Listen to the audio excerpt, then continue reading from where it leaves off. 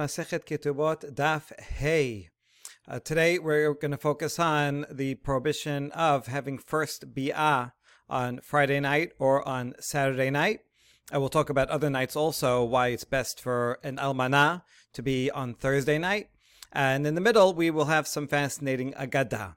So we begin Amar Mod, we're quoting the Braita that we cited yesterday, that ended saying, Ben kach u ben kach lo yib'ol, lo be'erev Shabbat, v'lo b'mosei Shabbat. Because no matter what, the first bi'ah should not be on Friday night or on Saturday night. Now we understand, Bishlam be'erev Shabbat mishum habura. The problem with Friday night is that is in fact Shabbat, and the first bi'ah, she is a betula, she will bleed, and one is causing a wound. And this is a problem of tolada, of shochet, or the Gemara later is going to analyze this in further depth. But the problem is it is in fact on Shabbat and causing an injury of some sort. Ela b'mosei Shabbat amai lo, but on Saturday night, what's the problem? What's wrong? Saturday night is not Shabbat, so what's the problem here? Amar bizera mishum heshbonot. Oh, the problem is making calculations. The idea here is that the wedding celebration is also on Saturday night. So therefore, if they did the wedding, let's say beforehand during the week, after all, they're supposed to do it on Wednesday. And the first bi'ah should have been on Wednesday night. But for whatever reason, let's say they did not consummate their marriage then, and now it's Saturday night. In that case, this seems that this would not be a problem, because they're not making any celebration. There is a Tosafot that says that they may have been accustomed to actually make a celebration for the first bi'ah. Seems quite interesting. But in any case, it would, if you don't say that, then we're not talking about that case, but rather we're talking about a case where the actual wedding celebration is on Saturday night, and in that case, on Shabbat, one's going to make calculations. How many people are coming? How many guests? There's 200 guests coming. How much food do we need? How many waiters do we need? How much drinks? And all that. And so therefore, since making calculations on Shabbat is a problem, because then you're going to come to write it down, that's why we do not permit the first bi'ah on Saturday night, meaning when the wedding celebration is also going to be on Saturday night, or some kind of celebration surrounding that first bi'ah. Okay, so that's the first answer of the Bizera, but we're going to reject it.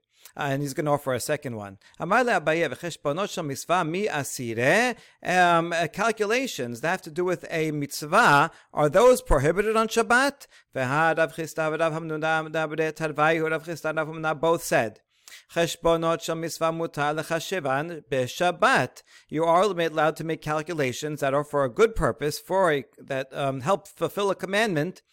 You can do them even on Shabbat. Of course, not with writing them down, but you can do them in your head, and it's permitted.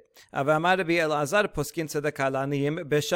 a few examples. You can allocate charity funds to the poor on Shabbat, and you say, this person, he needs some meals. This person needs this much money. Again, we don't write it down. We don't give them the money on Shabbat, but we can make the calculation of the total budget and what we're going to give each person. This is also why, nowadays you can get an aliyah and you can make a donation. We can make fundraising drives on Shabbat for charities, for tzedakah. V'amar Rabbi Yaakov, amar Rabbi Yochanan, holchin lebetei knesiot ulbetei midrashot lefakach al iskei rabim beShabbat. Furthermore, in the name of Rabbi Yochanan, who said that one can go to Bet Knesset and to Bet Midrash. Obviously, you go there for Shabbat, for prayer and for study. But not only that, also, if there's some communal need that needs to be discussed, one can go there and have a meeting for the communal need, even if it will involve, we need to build something. What's the money that it will involve? If it's for the need of the community, that's permitted to discuss that on Shabbat.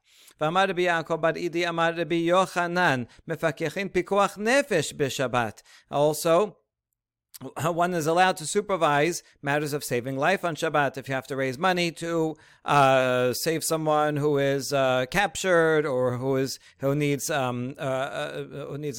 surgery and you have to raise money, that is permitted. It's kind of like, of course you can. This would be pikuach nefesh. There are some manuscripts that say pikuach rabim. So that would be more expansive, although we already said iskei rabim. It's about half the manuscript, so it's not clear which one's correct. But it would seem to include both, no matter how you read it. ואמר רב שמואל בר נחמני אמר רבי יונתן הולכים לתרתיעות ולקרקעות לפקח על עסקי רבים בשבת. This is a fascinating line that says one is allowed to go to theaters and circuses. It's talking about Greco-Roman, that this is Roman times, but the Romans got these things also from the Greeks that had them. So theaters and circuses, theaters where usually they'd put on plays of different sorts, and circuses where they would also put on shows or have perhaps even gladiator fights or other sporting events.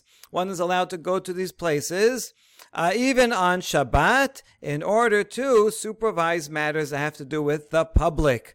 So we know about this not only from Talmudic sources but also from Roman sources, that oftentimes the emperor or the governor of the Roman governor would come and he would attend these events. He would attend the plays or attend the sporting events. And it was important while he was there, the people often used the opportunity to rally and to ask for lower taxes or whatever the issue of the day was. And so if the Jewish people needed something that was important for the welfare of the community, then they had to go and be there on Shabbat, even though otherwise it wouldn't be appropriate. There's a question whether it's appropriate to go to these places even during the weekday. A lot of times there was, the opening ceremony would be idolatry, like for the Olympics. And also gladiatorial fights would involve a lot of violence and murder that you're paying for to enter. But it seems that there were a lot of Jews that went during the week anyway, and the rabbis tried to give some merit to why it might be a good thing to go. For example, if it's a Jewish gladiator and he dies, that way they could testify that the guy died. His wife could get remarried. But anyway, this is for a different matter. This is for going as to the part of it that's going to be a rally that will, or some discussion that will be about communal things. One is permitted to do that on Shabbat. V'tana debe menashya. One can do matchmaking on Shabbat. Even though the shidduch will be arrangements, what are you going to pay for? What am I going to pay for? All this is for a mitzvah, so that the children will be able to get married. Tinok doesn't mean a baby. It means, it can also mean a young person. And also, even on Shabbat, you can arrange for a tutor to come to teach his child Torah or teach him a craft. And so you can say, listen, can you come on Tuesday and teach him? Because this is also a mitzvah. A father is responsible not only for teaching Torah, but also for teaching a trade to his son. So all these, of course, all this was without violating any deoraita in any of these cases. Not like we can, travel to the or carry something to the circus or anything like that, but just in terms of the prohibition of making calculations, which normally is prohibited because of v'daber dabad, you can't think about business matters, and also you may come to write if you actually perform business on Shabbat, but for these purposes, these are good causes. It is permitted, and so therefore, why do we quote all this? Coming back to our idea, if one would make a wedding and permit if one would permit first bi'ah on Shabbat on Saturday night, along with the celebration that would accompany that, a wedding celebration, then what are you afraid of? That on Shabbat itself, you're going to be thinking about the calculations of how much food you're going to need and how much you have to buy and how much it's going to cost. That's okay. A wedding is a mitzvah, so it's permitted to do that on Shabbat. So that's not the problem. Okay, so second answer. Ela, amar bi zera. Gezerah shema yishhot ben off. The problem is that you may slaughter a young bird. Why a young bird? I mean, you might slaughter an animal or a big bird also, but that's less likely because to bring an animal or a big bird, it takes a lot of work. And by the time you do all that, you can say, wait, it's Shabbat. I'm not allowed to do this, right? Someone will stop you.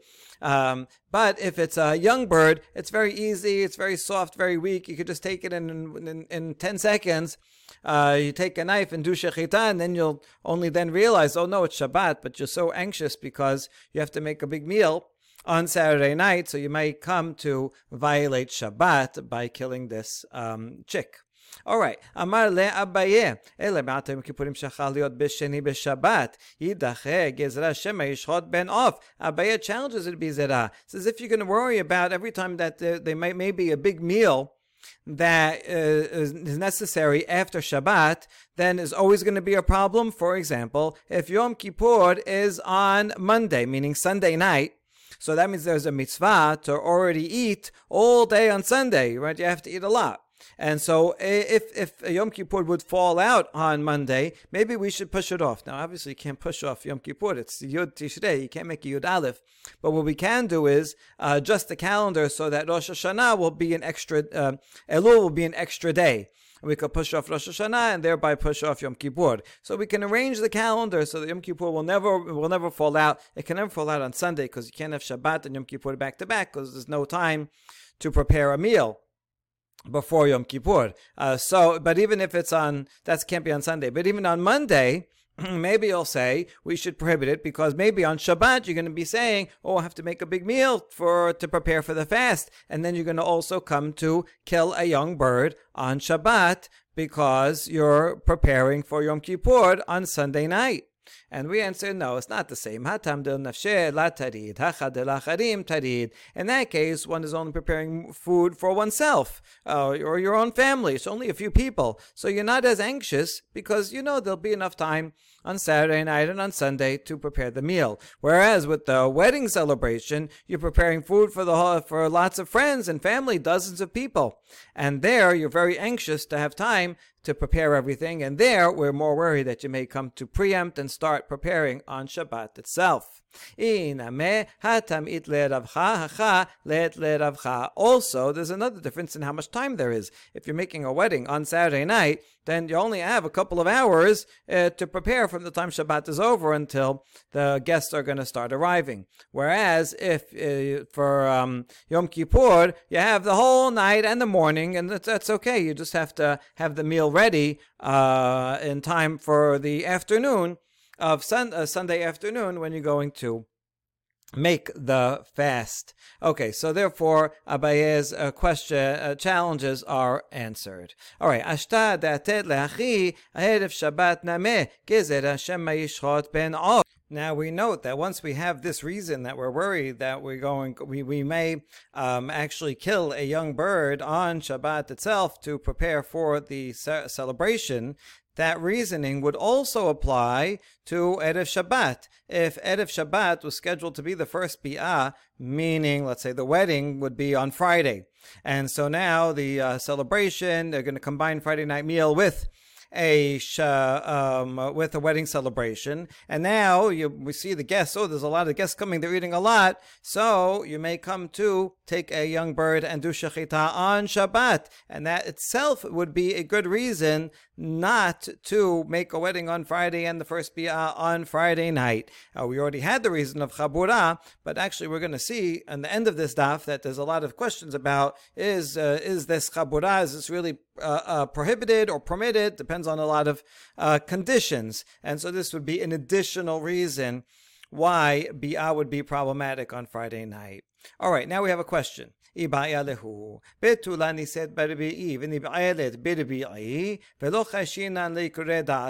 exact timing here? If we have a wedding on Wednesday, we have to assume that weddings, ceremonies and celebrations would be during the day, because at night it's dark and they didn't have lights. So that would be very expensive to have to light something up with lots of lamps. So the wedding celebration and the ceremony and celebration is going to be Wednesday during the day or the afternoon. And then you do bi'ah also on Wednesday afternoon after the wedding while it's still light out. And there's a problem of bi'ah while it's light out, but it could be in a room and you close the shades. It's okay. So is that permitted? And according to that, we do not worry that the husband's mind will cool down. Meaning, if they have the first bi'ah and he doesn't find blood, no dam betulim, and so now he's upset right away. He's upset. What's going on? I paid 200. I promised you 200 zuz. I thought you were a betula. Now you're not. He's ready, all zealous. He wants to go to take her to court. And we want him to go to court because we want the court to resolve it. Here's the problem. If it's too early during the day on Wednesday, the court's not open yet till all the way on Thursday morning. So by that time, he may cool down and say, you know what, forget about it. I don't care. But this is a problem. We want him to care because maybe she was unfaithful in the meantime, since the Kiddushin until now, and maybe they can't be together. So according to this, we don't worry that he's going to cool down, right? It's only a few more hours, and so it's permitted. Or the other side, he said, yes, you make the wedding on Wednesday during the afternoon, during the day or afternoon, but then you should wait till nighttime, Wednesday night, which is Yom Hamishi, in order to do the bi'ah. Why? Because we do worry that if you wait too long, he will cool down. And so therefore, if they have bi'ah sometime during the night, and he finds that there's no dam, then he'll be really upset and he'll come to court first thing on Thursday morning, which is only a little bit after. And so we'd rather he delay the bi'ah till the night so that he will not have time to cool down. That's the question. And we have an answer. Tashema detane bar kapara. Remember bar kapara? He is he's between the Tanaim and Amoraim, Dor HaMa'avar, a transition Tana Amora. He lived and taught in Kesaria. And he's going to be important because we're going to see a whole bunch of agadot by him. So he says, Betulan, he said, in fact, you make the wedding on Wednesday, and then the first bi'ah should be on Wednesday night, Yom Hamishi. But here's the thing, he doesn't say the reason is because he may cool down. He gives a different reason altogether, because during the 6 days of creation, on Yom Hamishi, is when the birds and fish were created. And it says, Vaybarech otam, and Hashem says, Puru urvu. Milu etayam, and so the special beracha of be fruitful, multiply is on Thursday, and therefore we want them to have the first be on Thursday, so that they should be v'yidgu ladov, so that they should be like the fish and have many children. So that's the reason. Okay, that's a very nice Haggadah, that Haggadah / halacha that Bar Kapara said. Now, Amanani said, and Bar Kapara further taught that an Almana, someone who's already married, she's a widow, she should get married on Thursday during the day, and the Bi'ah should be Thursday night, which is Yom Shishi, because Yom Shishi is when mankind, animals too, but even more importantly, human beings were also blessed, and says, Peru Urvu. Good. So both of those nights are good, and therefore Wednesday during the day not the best time for bi'ah. Now we note Tama mishum beracha mishum ikredata lachai shinan. The reason Bar Kapara gives is because you want to get the beracha of the fish, so that's why better to be on Wednesday night and not during the day. But otherwise he wouldn't be concerned with the cooling off period. So this is not we don't worry about the cooling off. So ironically, even though the source says you should have the first bi'ah at Wednesday night, Yom Hamishi, because it gives a different reason to prove that we don't worry about cooling off because of those few extra hours. Now we ask, if, according to your reasoning here, that the blessing of fish is so wonderful, how come we don't say an almana also should have the first bi'ah on Wednesday night, on Yom Hamishi, or during the day, on whatever, it doesn't matter, anytime on Yom Hamishi, when there is the blessing of fish. And the answer is, the blessing for human beings is better, right? Which would you rather? Hashem's blessing, Pru By the way, this is, you notice that this the blessing, the Pru is understood here as a blessing, not as a commandment. So what wouldn't you rather? The blessing for human beings rather than to be fruitful like a fish. So that's why better for almana to be Thursday night or Friday, Yom Shishi. Okay, another reason for almana for being first bi'ah being on Yom Shishi and Thursday night is because the rabbis were diligent in making sure that the husband would be with his widow wife for at least 3 days. For Betulah, he has to be with her and not go to work for 7 days. But for Almanah, that's not the case. So the rabbis wanted to make sure, diligent, that this would happen. Detanya, so the rabbi said, how come you make the wedding on Thursday during the day, and then the bi'ah will be on Thursday night, Friday, Yom Shishi? Because if you would say that they should have bi'ah on any time on Yom Hamishi, then the machal mashkim l'matov holech lo. Let's say Wednesday night is Yom Hamishi, and then in the morning on Thursday, he'll be like, okay, I did my duty, and now I'm going to go to work. And he's not going to stay with his wife, his new bride. So, a second marriage is not as exciting, so he's just going to go to work. So but the rabbi said, no, even though it's a second marriage, still you have to pay her exclusive attention for at least 3 days. And so they were worried about the daughters of Israel. She has sameach at least 3 days. Hamishi b'Shabbat, ve'erev Shabbat v'Shabbat. So that if they have the wedding on Thursday during the day, so he's not going to work, he's with her all day on Wednesday, and then since he's doing Friday night, sometime on Thursday night rather, or sometime on Friday, and Friday anyway is a short day of work, and you have to prepare for Shabbat, so most people aren't working on Friday Erev Shabbat, so then he's not going to go to work then, and Shabbat he's not going to work, so you have 3 days, and then Sunday he'll go back to work, but at least we got 3 days in. So there's really 2 reasons why Mana should do the bi'ah on Thursday night on Yom Shishi. What you see in this Talmud is probably originally, as we saw before, this is probably a very old halacha of Betulah as on Yom Revi'i, Almana Yom Chamishi, and there are multiple reasons that are eventually given over the course of centuries to explain this old halacha. What we see here is that both of these reasons are coming together, and so that's why the Gemara is trying to resolve the tension between them, or rather just say it could be this or it could be that also. So there are multiple reasons for these old customs. Okay, Ma'ika ben beracha leshakedu. What would be a practical difference between these 2 reasons for an almana to be on Yom Hamishi? Whether it's because of the blessing or because we want to make sure that he doesn't go to work. Let's say you have someone who's unemployed.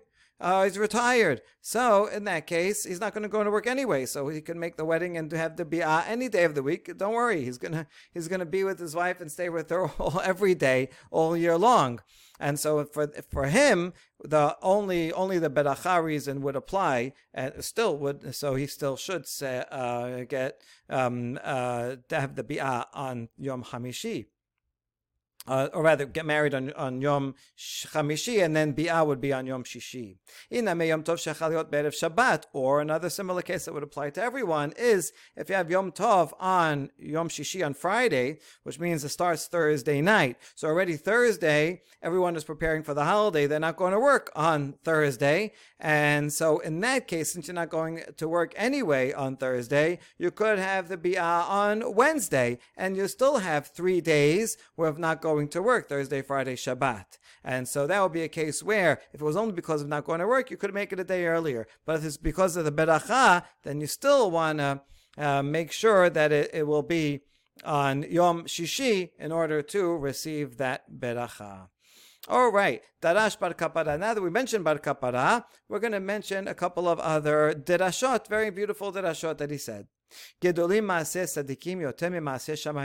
astounding statement that the works of righteous people are greater than Hashem's works in creating the heavens and the earth. Right?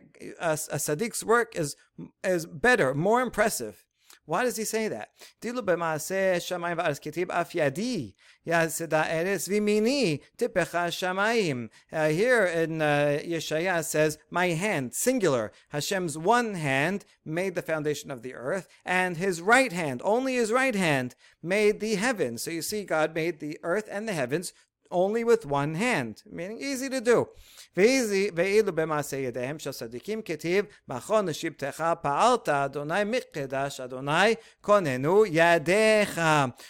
the works of righteous people, it says, Machon, the place that you have made for yourself to dwell in, Hashem, the sanctuary, konenu yadecha, your hands have established. Now this is a bit of a difficult reading because the Peshat is that we're still talking about Hashem's creation, where this is in Az Yashir, we're addressing Hashem and saying, what a great thing that you made a holy place, meaning the land of Israel.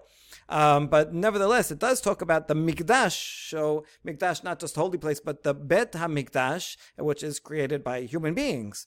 And so the word Ziyadecha here, Bar Kapara, takes to refer to the Sadiqim who build the Bet HaMikdash and other good things that they do in the world. And here it has two hands, which means it is a more impressive work. This Derasha reminds me of what Rabbi Sachs said to Tony Blair when he asked him, what about the boring bits, meaning the whole chapter after chapter about building the Mishkan. And Rabbi Sachs notes that when Hashem creates a home for human beings, it's all said in only one chapter, Genesis 1. But for man to create a home for God to dwell in this world, there you need dozens of chapters because that's so much more impressive. So that's a similar idea here to what Bar Kapara says. Okay, Heshi Bavli Ehad, behind this Dirasha also might be a kind of interesting play on man's works and God's works, that the acts that the righteous do are, in a way, they are agents or messengers of God's acts. And so, therefore, the ambiguity of the pasuk, that what it says, Hashem, you create these things that you did, and Bar Kapara is taking them as what the righteous do, right? The righteous are kind of extensions of God's will in the world. And I think you see that in the next Dirasha also. So a certain Babylonian who was a Bichaya, an early Amorah that originally came from Bavel, and then moved to Eretz Yisrael. And he notes that in Tehillim, it says, the land, his hands, Yadav, plural, Yasaru, created. So what do you mean by Kapara, that Hashem used only one hand? Here it says, both hands Hashem made to create the earth. And Bar Kapara can answer, Yado Ketib, even though we pronounce it Yadav, but it's written Yod Dalid Vav Haser, and so since it's written that way, it could be read also Yado, which is singular. In our Tanakh, we actually spell it Maleh, Yod Dalid Yod Vav, not like the Talmud, but there are a number of discrepancies between the spellings noted in the Talmud and the spellings in the Masoretic text. But that's a different topic. Okay, V'haketib Yasaru, hold on. Okay, you can't possibly read it Yado, because the verb is a plural verb. Then it's not Yasar, but Yasaru. Amar Rav Nachman bar Yitzchak, Yaseru es be'otav. Now the plural of created could be going on fingers. One hand has a lot of fingers. So your one hand created in plural because of your fingers that did a lot of all these actions. As it says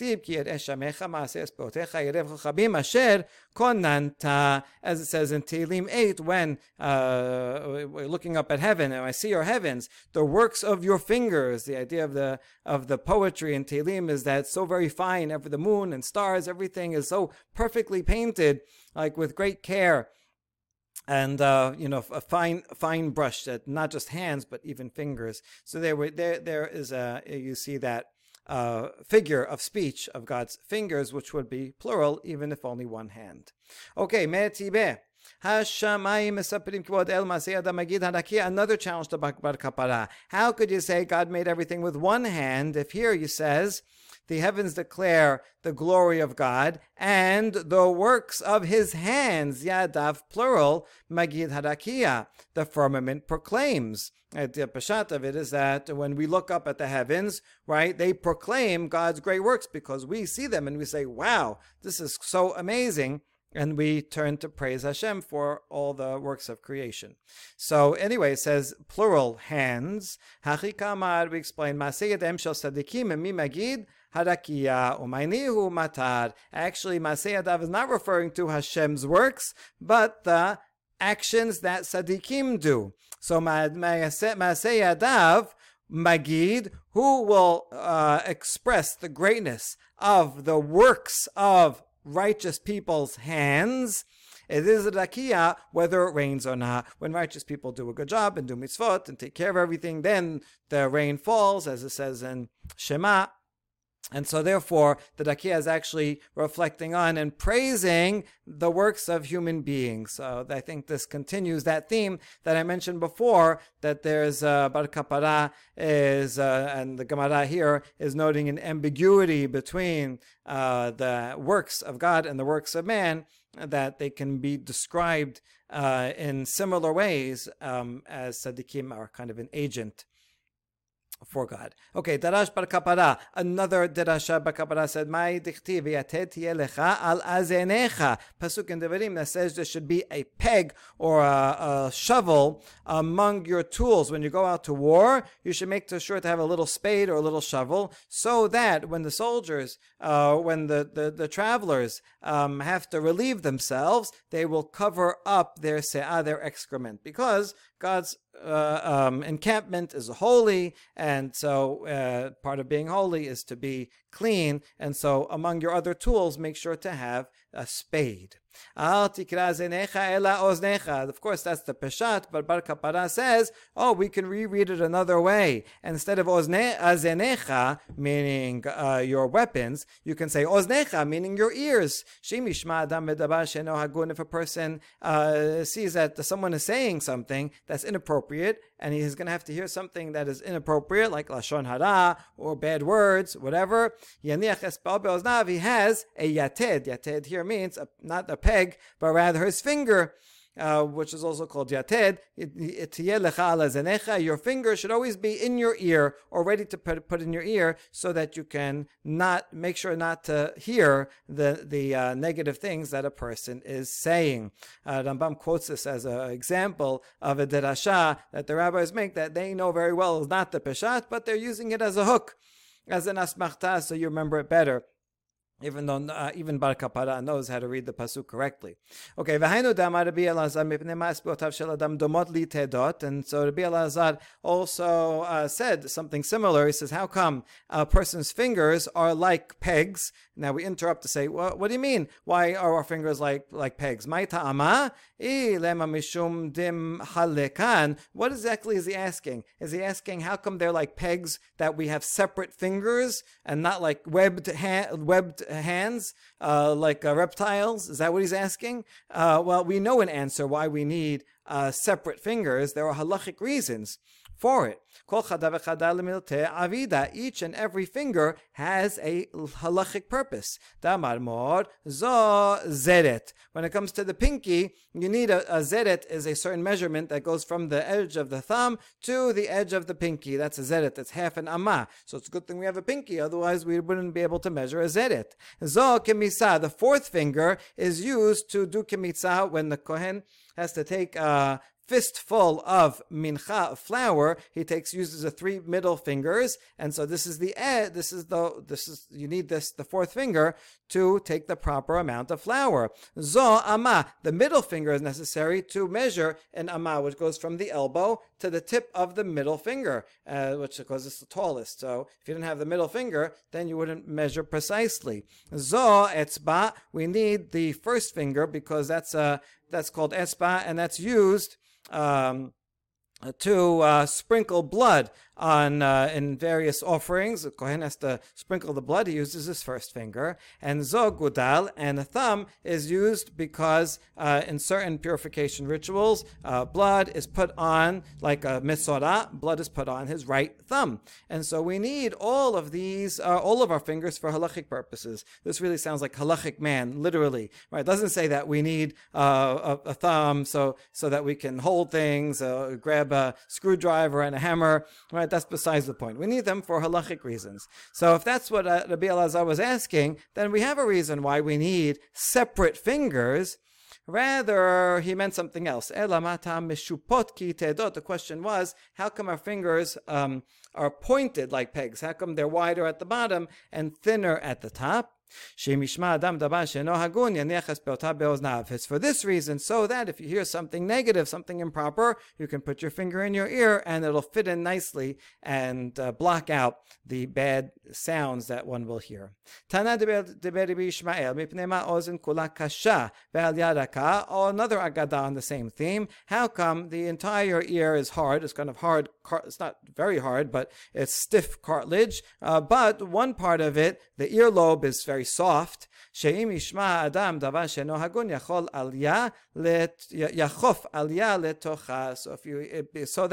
you're hearing something inappropriate, you can take your earlobe and bend it into your ear and block out the sound. Brilliant. And now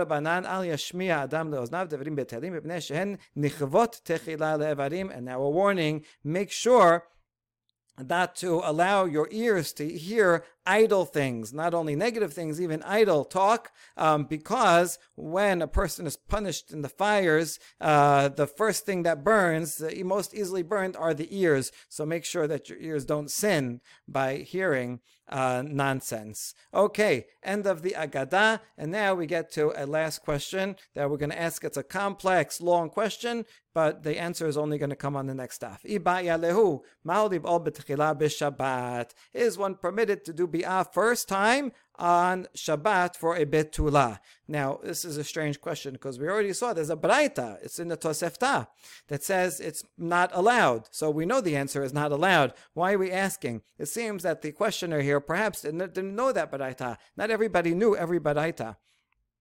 We see that in general. Or maybe it just wants to know, it knows it's prohibited, but wants to pinpoint precisely why it's prohibited, and also is it true in every case or some cases? So we want to analyze the halachic foundation for this prohibition. Okay, so here's a few possibilities. Dam mifkad pekid or chabure mihabar. Regarding the blood that's of the hymenal blood, dam betulim, how exactly does it work biologically? Is it mifkad? Is it pooled up? Is it all in one area? In other words, thinking of the hymen kind of like this blood stored there, not that the blood flows through, but this blood stored there, and therefore it's kind of got like a little pouch, and therefore it would just be opening up a pouch, which would be permitted on Shabbat.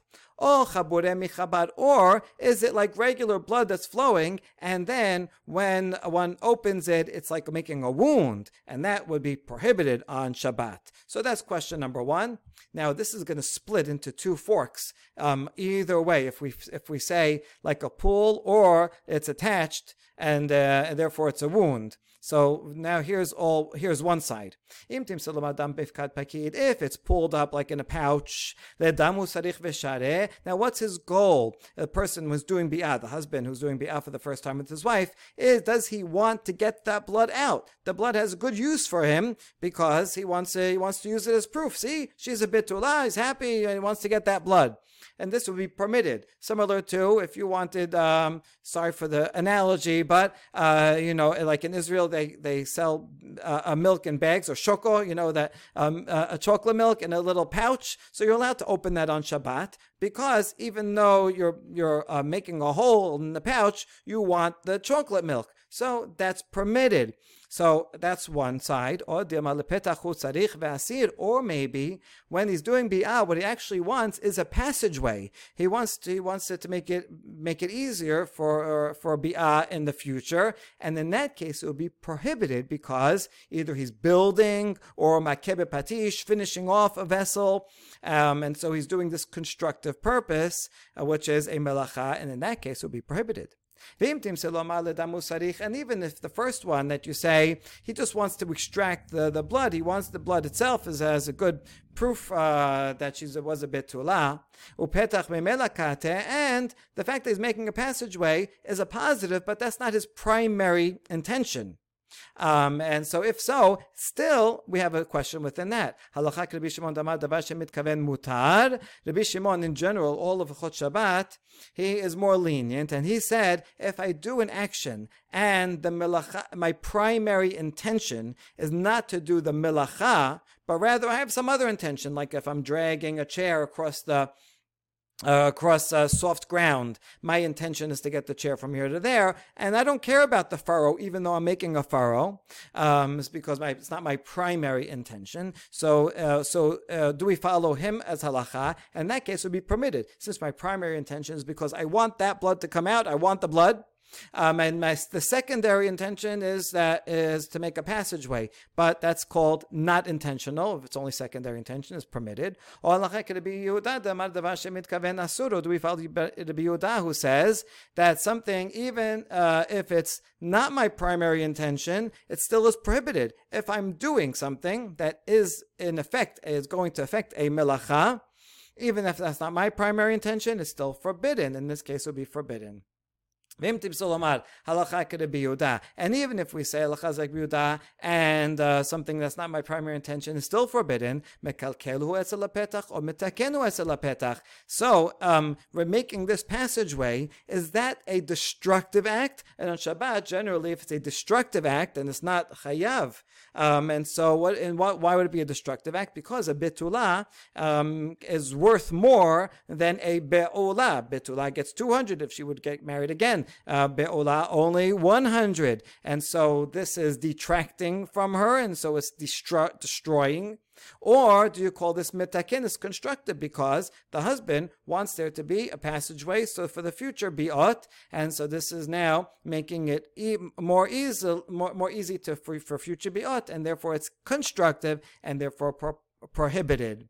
Okay, that's all one side. Now going back to the original pool question, so another whole version of this chain of questions. If you say that the blood, in fact, flows regularly, it's not a pouch, and therefore that bi'ah is making a wound. So now within that, if he wants the blood itself, that's prohibited. He's making a wound and wants the blood, no good. Or maybe his intention is because it's pleasurable. He wants to have a pleasurable experience with the bi'ah, and the fact that he's making a wound is a side point. That's not his primary intention, and therefore it's permitted. And even if you say within that's for his own pleasure, and the blood is by the way, that's a secondary thing. Halakha Rabbi Yehuda, halakha Rabbi Shimon. So we follow Rabbi Yehuda that says a secondary intention is still prohibited, or maybe halakha is like Rabbi Shimon who says a secondary intention is permitted. And if you say halakha is like Rabbi Yehuda that says it's prohibited, even though it's a secondary intention, nevertheless, even the secondary intention that is destructive, because now he's taking a betula, was worth more, now be'olah, and so it's mikalkel, it's destructive and therefore permitted. Or do you say that this is constructive because he wants there to be a nice passageway for the future? And